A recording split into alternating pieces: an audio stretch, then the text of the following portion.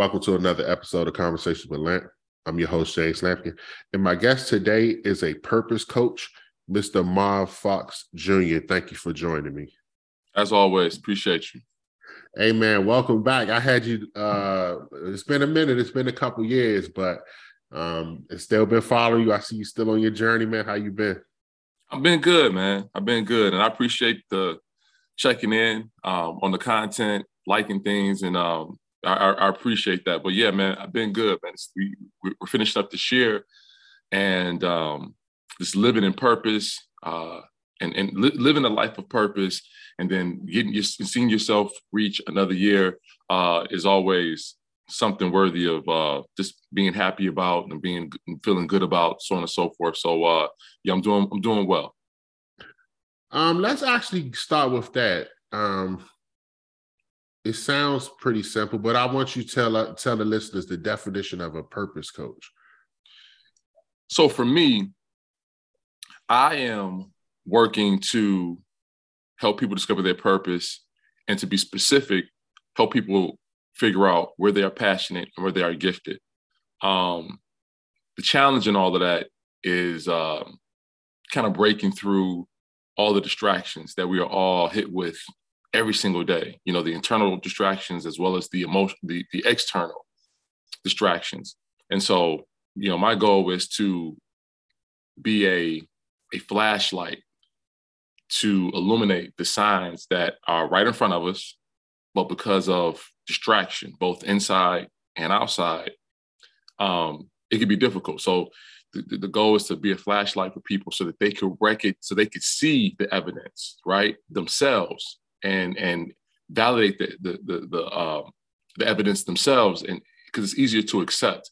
I think sometimes, you know, when you take these identity, personality inventories or whatever, or, you know, surveys, and you fill out all the information, and then somebody sends you some sort of profile, right? We're always interested in what that profile says, but we everything that profile says, we honor it, right? We think it's biblical, it's scripture. And so what ends up happening is we start adjusting our identity, our understanding of ourselves based on what someone else is telling us about ourselves, right? And although those, like the Myers-Briggs inventory, personality inventory survey or whatever, although those things are incredibly researched and they're valid, they can't really account for everything, right? So there's a necessity for us to identify who we are, to do our own research, to confirm and validate ourselves and accept who we are, as a means to truly understand self, so that we can kind of optimize who we are. So to go back to the first question, or the initial question, my goal is to help people identify where they are gifted. So I'm simply just asking questions. I'm simply being radically curious, right? And it's kind of asking question upon question upon question, trying to dig deep so that person can say, you know what? I am gifted in these areas. And I can look at my bloodline. I can look at my environment. I could look at, you know, all these things that have taken place in my life and confirm that I am, regardless of what the world says, regardless of what society says, regardless of what education says, or I am actually gifted in these areas. And when that person can recognize their gift and not really care about what the outside world has to say about that gift, and then start working and applying a lot of effort and energy into that gift, that's when the person really does start to lean into who they are.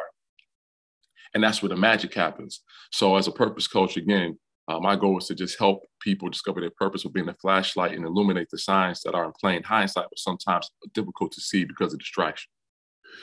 Do you ever run into people that are fearful of their gifts? Oh, 100%. 100%. I think instinctively, all of us know that to be masterful at anything, to be successful, is scary, right? And some of us know that to really unlock a gift or master a gift, it's going to take a lot of work. So that alone will intimidate somebody from discovering their calling, discovering their gift. Like I know that it's going to be really tough. I'm going to have to sacrifice. I'm going to have to give up some things. I'm going to have to add some things into my life. I'm going to have to work a certain way. I mean, there's a lot of things that you're going to have to do that probably won't feel the best, right? So many people know that. And because of that, they shy away from where they are gifted. And so instead of doing the thing that they are built to do, they settle on doing the thing that they can do. And sometimes the things that you can do have limits on them, you know, limits of mediocrity on them. But the thing that you were built to do, I mean, your potential is limitless, but there comes a cost with fulfilling that unlimited potential. It comes with a cost, right? Mm-hmm. And so some people shy away from it. Another thing I think happens a lot of times, some people are, they think that their gift isn't sexy enough. You know, it's kind of like you got a band, right? And the best singer in the group is actually the drummer, but the lead singer in the group is not the best singer, but is probably the best composer, right? Mm-hmm. But the person singing gets all the love. They get all of the attention. You dig what I'm saying? Mm-hmm. So sometimes it's hard for people to do something that might be where they might be more behind the scenes and their magic is behind the scenes.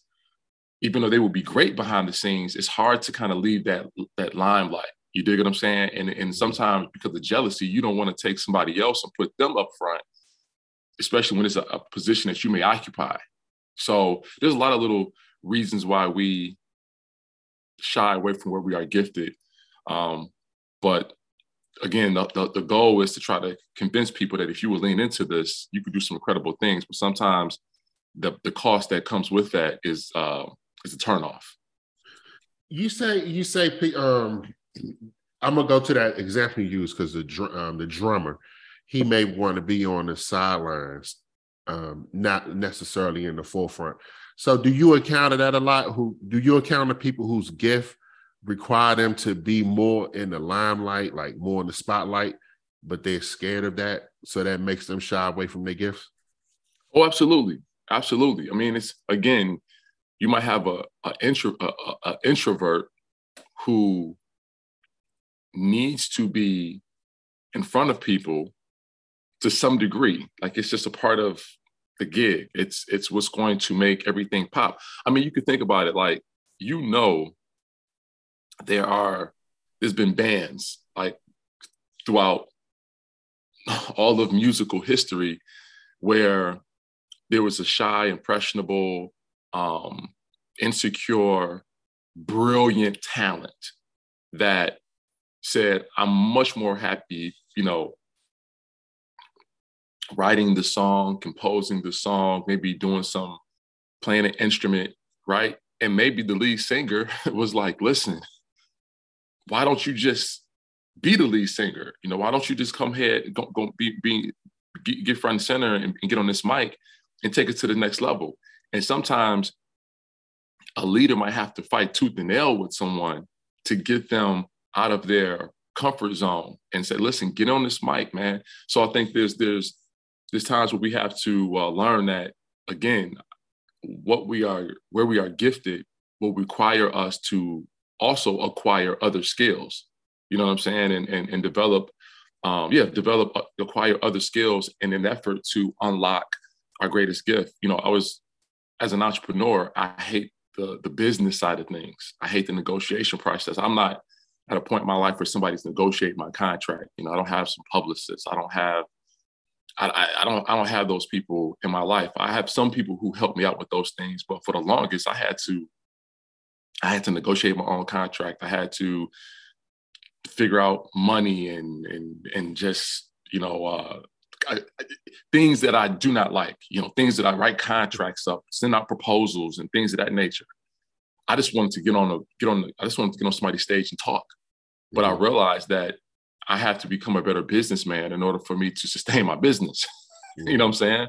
So it's all these little skills that we have to acquire in order to unlock the skill. And you may not want to do it, but you have to always think about what can I do for myself, my family, my community, and how can I, and what would happen if I were able to acquire the skill? How would it impact, how would I be able to impact an industry? And if you can keep that at the forefront, hopefully will inspire you to get beyond some of the things you don't want to do so you can do the thing that you were built to do. You mentioned people being in their comfort zones. Is that something that you help people get out of? Because you said it yourself, you have to be able to get out of your comfort zone to really tap into your gifts. Yeah, so my biggest thing is one of the things that I kind of live in, one of the things that I absolutely 100% live and die by is this understanding of the spirit feels, the heart loves and endures, the mind thinks, and the body performs. And then there's a verbal piece too. And what I mean by that is when the spirit, heart, and mind are in sync, it will impact the words you say, right? And then on top of that, you start moving a bit different. And when your spirit, heart, mind, your words, and your physical effort are all in alignment, that's when manifestation comes about. That's when transformation takes place. So dealing with somebody who is having a hard time getting out of their comfort zone, it starts with the emotional piece. And it's, the question that I'm always asking, and the work that is probably the toughest part of all of this stuff, is teaching people how to replace their unproductive emotions with productive emotions, right? So I don't want to say anything is negative or positive, anything like that. But is what you're feeling, knowing, or what you're feeling going into this endeavor, is it productive, right? Are you enthusiastic? Are you excited? Are you curious? Are you confident? So on and so forth. If not, can we override insecurity, being afraid, doubtful, scared, intimidated, whatever? Can we override those emotions with something that is more productive so that you give yourself a chance? You give yourself a chance to kind of get in there and find a little bit of success that you can now, you could ride that wave, you could ride that vibration, and hopefully you can acquire some more success down the line and kind of experience enough good fortune and good results that it will inspire you to keep going, right? So again, it goes back to, can the person who doesn't feel like being uncomfortable, can I get that person to feel like be enthusiastic about, be excited about being uncomfortable? And I think that's the tough work that all of us have to deal with from time to time, is that emotion of not feeling like it, but can you on command so that you can do something for the collective? But working through that working through that comfortability piece is quite challenging. It's probably the most challenging part of the work. What does that process look like? Like, how long would you, I know it's different, but on average, how long would you say that process is to grow that confidence?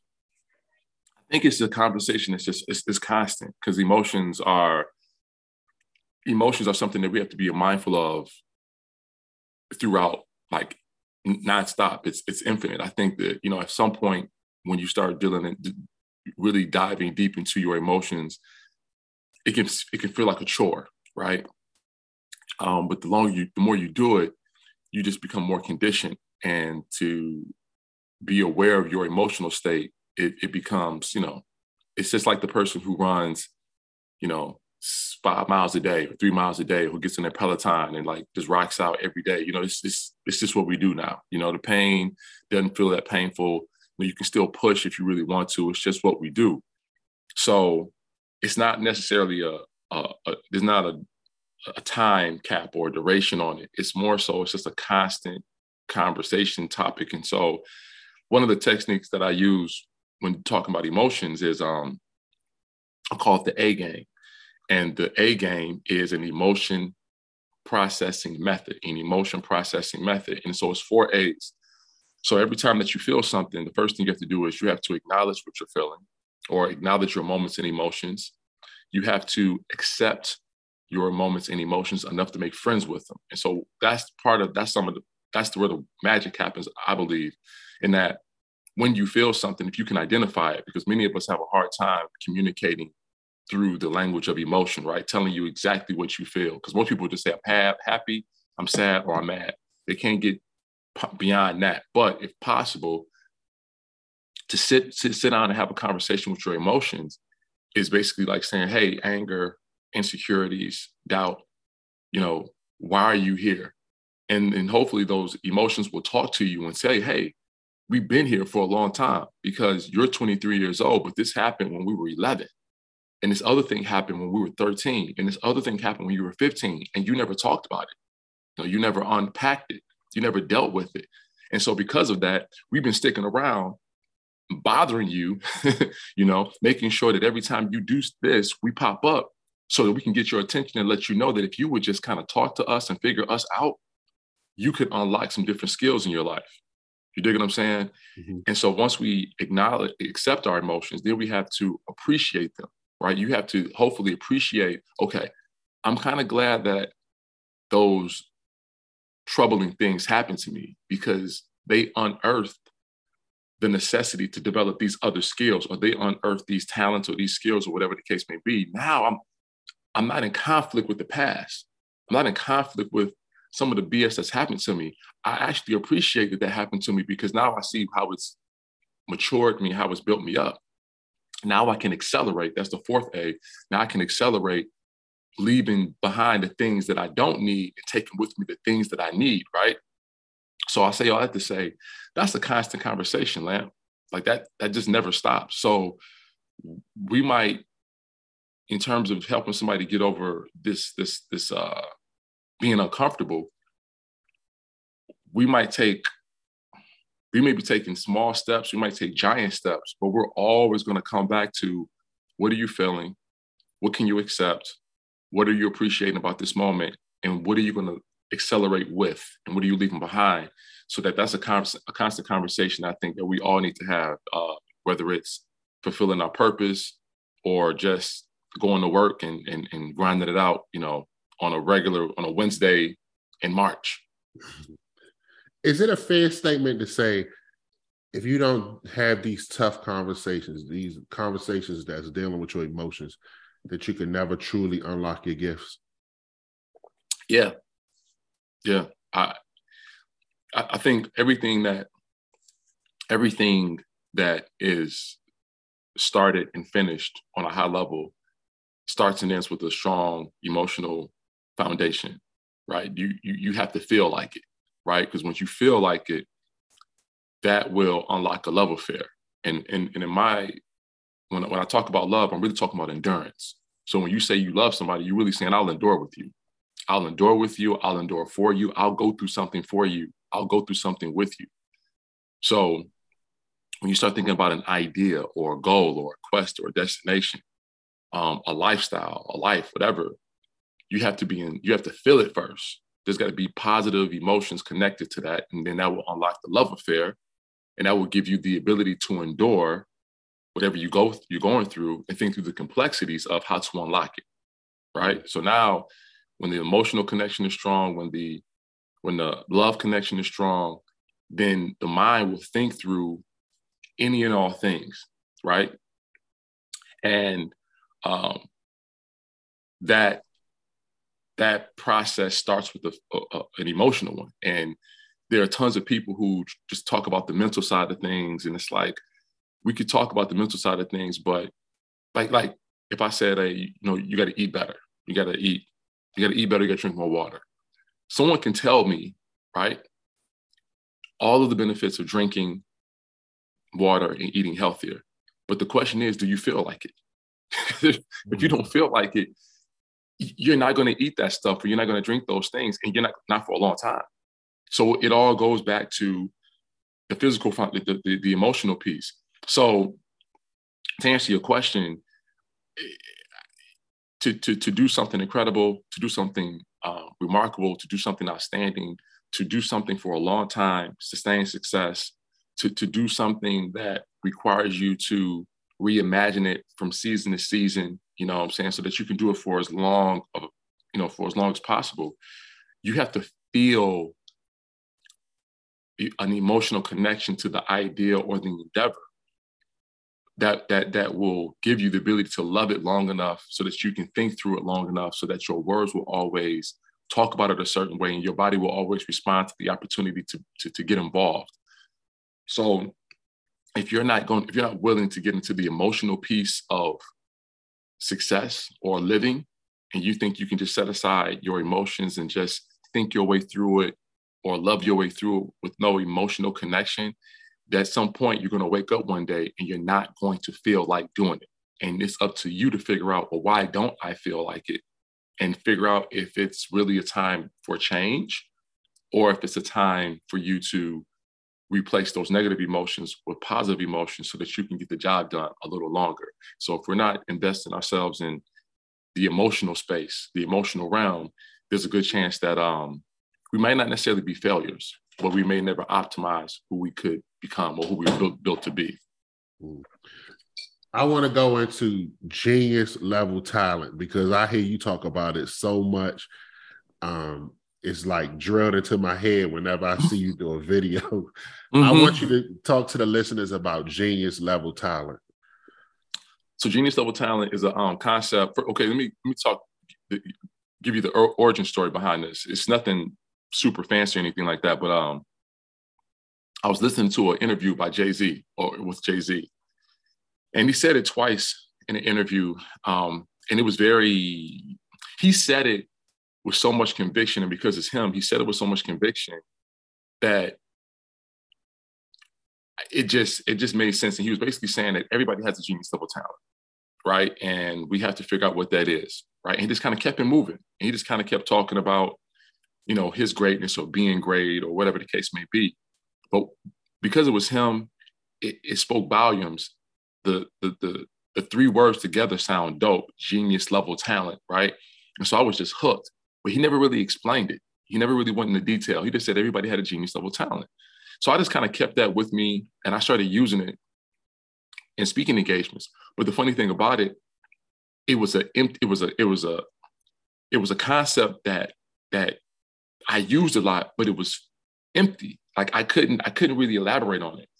And I would kind of like Jay-Z, the way he said it, it's almost like Jay-Z said genius level talent as though it's a common term that we all are aware of, right? That already has a definition connected to it. And so that's how I would say it. I would say it like when I say genius level talent, everybody's going to know what I'm talking about. So I'm going to say it with enough conviction that hopefully no one will require more information from me. Right? So I'm up here talking about it. And every time I would say genius level talent, I would kind of speed through that term, use it, but then speed through because I didn't have anything behind it. And then I stumbled upon a guy by the name of Howard Gardner, who is a psychologist, American psychologist. I think he's connected to one of the Ivy League schools, Harvard, Yale, Princeton, one of those. And he came up with this theory called multiple intelligence theory. Multiple intelligence theory. And what he says is that we all have 9 forms of intelligence. And of those 9 forms of intelligence, we are special at some combination of the 9. So my goal as a purpose coach is to help people identify, of these 9 forms of intelligence, where are you gifted? And we look at environment. How does the environment show you your gifts or cultivate your gifts? Genetics. How does, who in your family possesses these skills? Or what talent patterns can you identify in the bloodline? And then sometimes when you have somebody who shows up different than anybody else in the family, you say, that's God. That's God. Like, right. God must have, made you different than the family because he had a different purpose for you. You know what I'm saying? So genius level talent is a natural, a collection, is a collection of natural abilities that are capable of becoming elite level skills. So capable simply means capable is important is because not all of our talents are genius level compatible. Some of our talents have, ceilings on them, but then we have these other abilities that are limitless. And so when you think about the genius level talent, it sounds like a singular concept, but in fact, it's really plural. So our genius level talent is the combination of some combination of the 9 forms of intelligence that we all possess. So, for me, I would say that I'm people smart, understand people, self smart. I'm aware of my strengths and weaknesses. Word smart, being able to use words. And I don't think my lexicon is incredibly expansive or anything like that, but I understand how to use words effectively to communicate efficiently so that when I walk away, people aren't confused about what just took place, right? There's a life smart, existentialism, life smart, kind of being able to answer tough questions that seem sometimes impossible to answer. I enjoy that brain, that thought exercise. And then body smart. So of the 9, I think I have 5, but I feel like I have 5 of them, 4 or 5 of them. And so these 4 or 5 gifts are what make up my genius level talent. So every day I am looking for opportunities that will exercise all 4 of these or all 4 or 5 of these talents. And I work on them consistently so I can crystallize them and turn my genius level talent into something that is undeniable and that is also helpful to others. I want to back up because you said something about the environment being an influence. What if they're in a really bad environment? Like, how does that work? I mean, it's every environment is working to. Well, let me go back. The universe, I believe, life is working to do one of 2 things. Life is either working to expose you or show you your purpose or strengthen you within your purpose, right? Mm-hmm. And so through environment, it doesn't matter if the person has grown up in the city, in different parts of the city, in a rural area, suburbs, whatever. All those environments are cultivating gifts, right? Well, they're doing, first, they're working to show you your gift, right? So if you have somebody who grows up in a tough environment, maybe they needed to see some of those tough things so that they could develop in some specific way that would unlock the skill, Just an example. I was talking to a parent about just raising children. And I'm from Detroit. And I was telling her, we all want to earn enough where we can make sure that our upbringing is better than our kids' upbringing. And so what that means is you want to put them in better schools, better neighborhoods, put them in situations where they have more resources, so on and so forth. But sometimes with all the better schools, the better resources, the better neighborhoods, there's a certain, the environment doesn't bring out the tenacity that one might need to outwork hundreds, thousands, millions of people, right? Mm-hmm. And I was saying, I'm from Detroit. I definitely wasn't, I was sheltered. I wasn't running the streets at all. But I did grow up in Detroit, like for real. So there's a certain level of toughness, tenacity. I've experienced enough things that I carry with me today, now that I live in Ann Arbor, Michigan, which is an affluent town. We're influenced by the University of Michigan Hospital, as well as the University of Michigan University. There's a private college here. There's Eastern down the street. I mean, it's higher education and medicine. And so where we live, raising our kids is great. But there's also a little lack of toughness in our kids because they don't have to develop it in the neighborhood. You dig what I'm saying? Right. So by our environments, whether they are ideal or not, are working to pull something out of us And so sometimes the not unfortunate, but sometimes sometimes the environments that don't seem like the best environments inspire ingenuity, and they inspire us to do incredible things. And again, those are sometimes the distractions. Can you imagine telling some kid, hey, you went through this so you can be great? Yeah. But that person is seeing a lot of things that just aren't healthy for them to see. And those are the distractions that kind of stop a lot of kids from being great, because instead of being inspired by the dysfunction, they become a lesser product of the dysfunction, if that makes any sense. Mm-hmm. Makes a lot of sense. You mentioned your kids, and you grew up, like you just said yourself, you grew up in Detroit. You went to school, you got educated, and now you have resources to move to Ann Arbor, and that's where you're raising your family. But you talked about your kids growing up in Ann Arbor. Do you sometimes get nervous about them not being tough enough because you've given them so many resources and such a great environment? All the time. You know, we're living in a day and time where, oh man, we have to be very careful about how we talk to people. We have to be very careful about how we identify people. I mean, we really have to be very conscious of language and behavior, and there's a lot of diversity, equity, inclusion type of work that we all have to do just in our everyday life, right? Mm-hmm. And some of it is very valid, but some people are abusing, the efforts of some people who want to create a more equitable and equal working space and living space. They're abusing that and making it so that you have to be,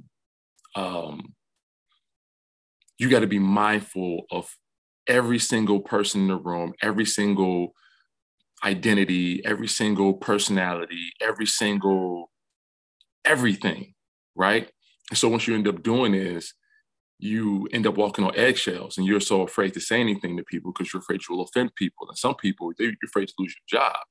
Mm-hmm. So I say all that to say we're raising kids in an environment that is rather soft, right? We're in the everybody gets a trophy phase, right? Yeah. So there used to be a time where as long as you created a safe home for your kids, a strong home for your kids, the world would, the world would kind of hold them accountable, natural consequences, right? Yep. But now, so like, let's say sport. So you could put your kid in sport, natural consequences, like everything that you ever wanted to tell your kid about, preparation, working hard, getting after it, being, communication, all the things, right? Losing, how you deal with losing, how you deal with being cut, how you deal with disappointment, whatever. How do you deal with winning? How do you deal with being dominant? Sports could do that for you. But now sports is so soft because the coach can't coach, because the coach is like, well, if I coach this kid too much, she's going to cry. She's going to cry. Now they're going to go to their parent. Their parent going to come after me. Now I'm a monster. Now I'm not fit to be with kids. You dig what I'm saying? Mm-hmm. And I think that's like a little microcosm of what we're all going through. We now have to figure out, like, now how do we create an environment for our children in this home, outside the home, that will elicit tenacity, toughness, resilience, competitive spirit, the will and drive to outwork somebody. How do we do that when you got so many different areas of life who everybody's afraid to coach and beat in tough love and give support, but also give high levels of accountability. So when you ask me that question, I'm thinking, like, we live in Ann Arbor, and it's like every day I'm like, maybe I hope through what we do in this house and the coach that our kid sees, the teachers, the educators that our kids have to be in front of, I hope that by serendipity, there's some sort of energy that is making, that will pull out of my child higher levels of toughness and resilience so that they can hopefully do something under pressure when it's important down the line for their families, because it's tough, man. They say that, what's the word? It's like good times create soft men, something like that. Yeah, it's levels to it, but that's what we're dealing with. And so yeah, I'm always trying to figure out how to toughen up the kids without traumatizing them. Do you ever talk about your childhood with them? Yeah, but at some point I'm dead. I'm an idiot, so it doesn't really like my son. He's 15 years old. He plays basketball. He plays freshman basketball. And I am, when I'm not training, when I'm not coaching people on purpose, I coach people in basketball skill. So basketball skills trainer. So I have a beautiful, I don't own it, but I am the director of skill development, basketball camps, clinics, all things related to getting people better for basketball. And I have I work in a multi-million-dollar facility. Gorgeous place. My son knows what I do for a living. He knows what I do for a living. I coached college basketball for 10 years. I've coached quite a few 1,000-point scorers. Scoring 1,000 points in college is not easy. And I've sent some people to the pros. I've had people get MVPs overseas. I got a resume. Right. There's people with better resumes, but I have one, and it's decent. Trying to get my son to listen to me sometimes can be like pulling teeth. So there's time and a place where my growing up makes total sense, but then there's times when how I grew up doesn't matter, because they're not growing up in Detroit. They're growing up in Ann Arbor. Yeah. So my Detroit stories about growing up in Detroit just don't matter. They don't resonate with them. And I know that when I was younger, I was an only child. So I had my mother and father's attention, where I have 3 children and they got to split up that attention. So again, telling them about my childhood sometimes doesn't matter, because I was an only child. I have 3 kids and they got siblings. You see what I'm saying? So yeah, there's like, if you can't really, you got to be very, very specific, and you got to make sure that the story really does match their life or match what they're going through. Because if the specs or the details are off, I mean, like, it may not really hit the same. So you try to walk them down memory lane when it matters, when it's necessary. But sometimes you just got to say, you know what, my story doesn't matter. And I have to really commit myself to understanding their story and working through that, helping them work through their own story, which can be tough, because sometimes you just want to tell them, like, when I was younger, but sometimes this doesn't matter. You are a life coach, and you're also a basketball skills coach. How would you say basketball correlates to life? In a myriad of ways. Somebody told me a long time ago, it was actually a principle that I respect quite a bit. And he was, we was having a conversation about building toughness. And he said, that's why I put my kids in sports, because sports provide natural consequences. And so it makes it so that us parents don't have to create all the interventions, right? We don't have to create the intervention that helps the kid understand about gratitude. When you're playing sports, gratitude will pop up, disappointment will pop up, failure will pop up, success will pop up, the being prepared will pop up, the the result of being prepared will pop up, so on and so forth. So, I mean, you just look at it down the line, man. Sports is, unfortunately, sports is everything, literally and figuratively, in that sports for me, and I could have, it could have been music, you know what I'm saying? It could have been cooking, right? I'm pretty sure there's some chef out there that will say, yes, cooking is life.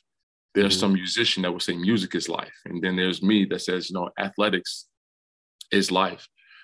But unfortunately, you know, sports really is life. Like people like really, this society is, they put way too much emphasis on sports. Yes. And I think a lot of kids sometimes don't follow their calling, never get to their calling, because mommy and daddy put them into sports too young. And now these other personalities or identities, these other identities that needed development, didn't get a chance to, because they were stifled and suffocated and overwhelmed by, you're an athlete, you're an athlete, you're an athlete, you're an athlete. You know what I'm saying?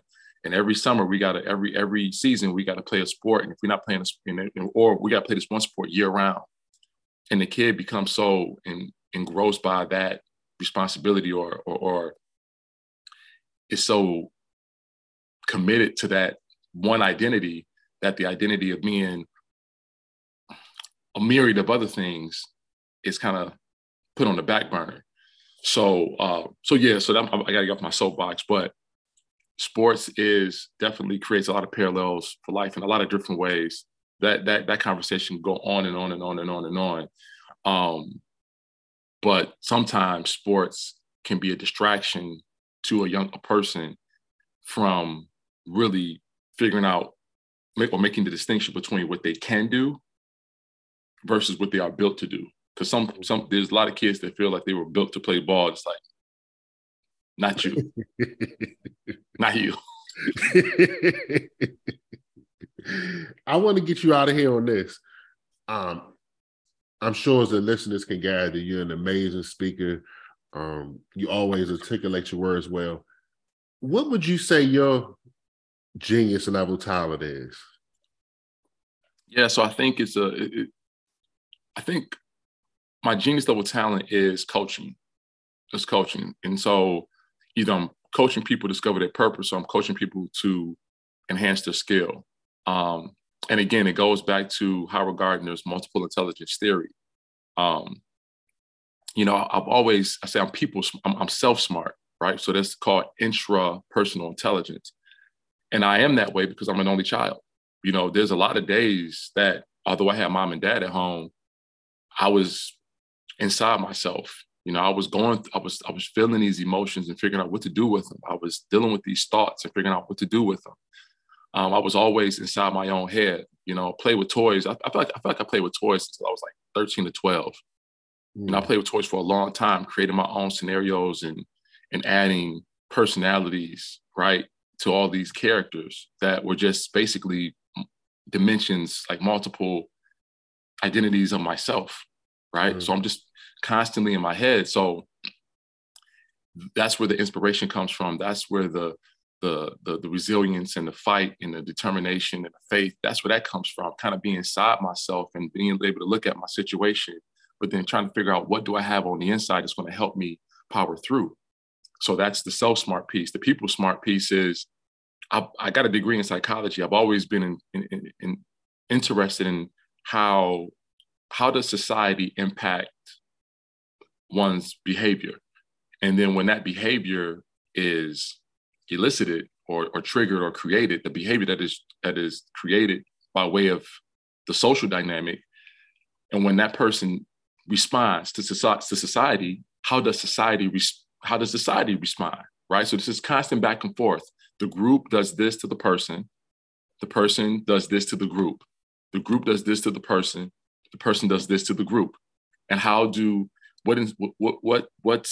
what's happening psychologically? So I've always been interested in people. And although I went to a terrible school for psychology, I've always done my own homework. And that's one of those things where my psychology grades will tell you that I don't know much about people and maybe I shouldn't be, in this line of work. But I know the conversation that I've had and the impact that I've had in people's lives says something different.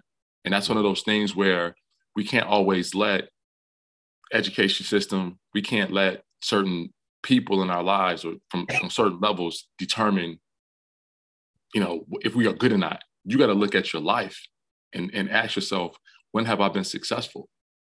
You know what I'm saying? And how you've been successful may trump that GPA, that low GPA you have. You know what I'm saying? So there's people smart, as I said, existentialism. I grew up in a religious home. So always questioning God, questioning a universe that we live in where people experience incredible misfortune from like day one. But there's a God that exists. Okay, explain this to me. Like you said, why does a person have to be put into such a bad atmosphere or a bad environment or dysfunctional environment from day one? Like that baby didn't ask for that, but now that baby has to endure all of that. And then what grace will that person be given that will give that baby or that child a chance to grow into a functional, loving, caring, considerate person that isn't compromised by what they saw growing up? Where's God in that? So I enjoy wrestling with those questions. Some people can't wrestle. Some people don't want to wrestle with them. It's much better. It's easier to just ignore that. So you got people smart, you got self smart, you got life smart. And I'm not saying that I can answer all the questions. I'm just saying that I enjoy it. And then there is a word smart. And so my father's a minister.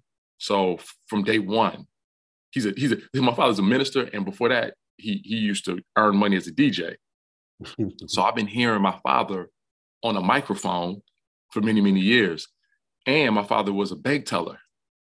So I've been hearing him use his words to communicate, hearing him use his words to make people smile, brighten people's days. I've seen him on the mic making people have a good time. And I've also seen him on a mic communicating how God exists, translating the Bible. So words for me have always been important and critical. And so again, my vocabulary isn't crazy, but I think I'm an effective communicator. I'm long-winded for sure, but I think I'm effective.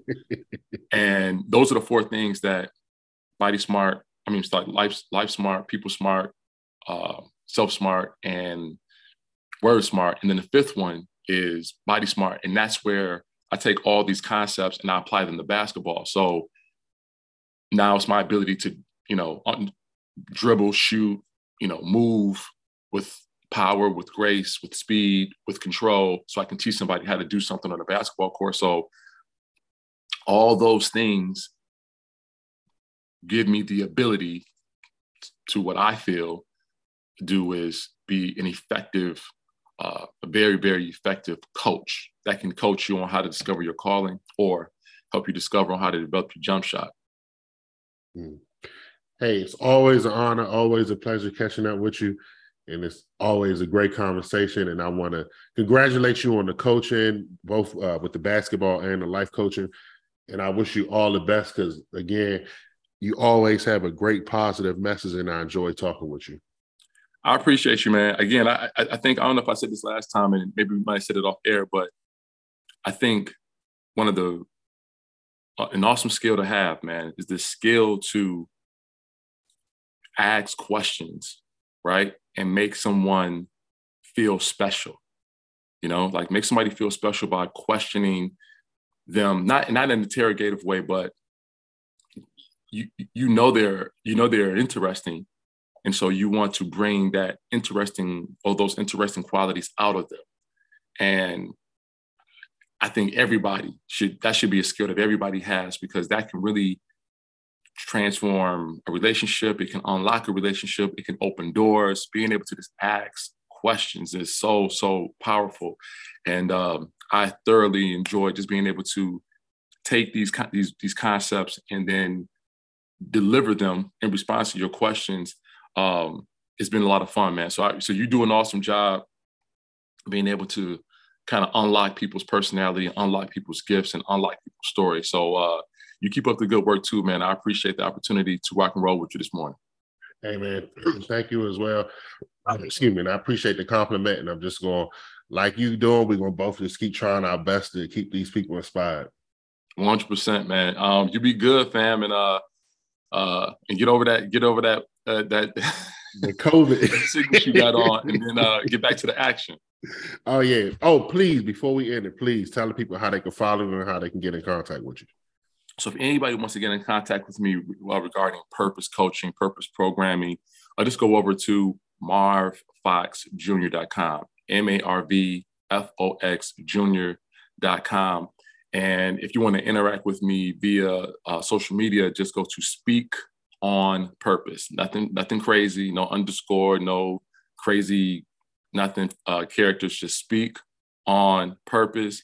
And there I'm giving it away. I'm giving it away in hopes that somebody will need it, use it, and apply it. All right. Again, thank you for your time, man. I appreciate you, and I wish you all the best. All right. Be good, fam. I'll talk to you in a little bit, dog. All right. I want to take the time to thank everyone for listening to the podcast. I truly appreciate your support. You can follow me on Instagram at conversations_with_Lant. My Facebook is also Conversations with Lant. You can listen to the podcast on SoundCloud and Apple Podcasts. Again, thank you all for listening. Have a great day.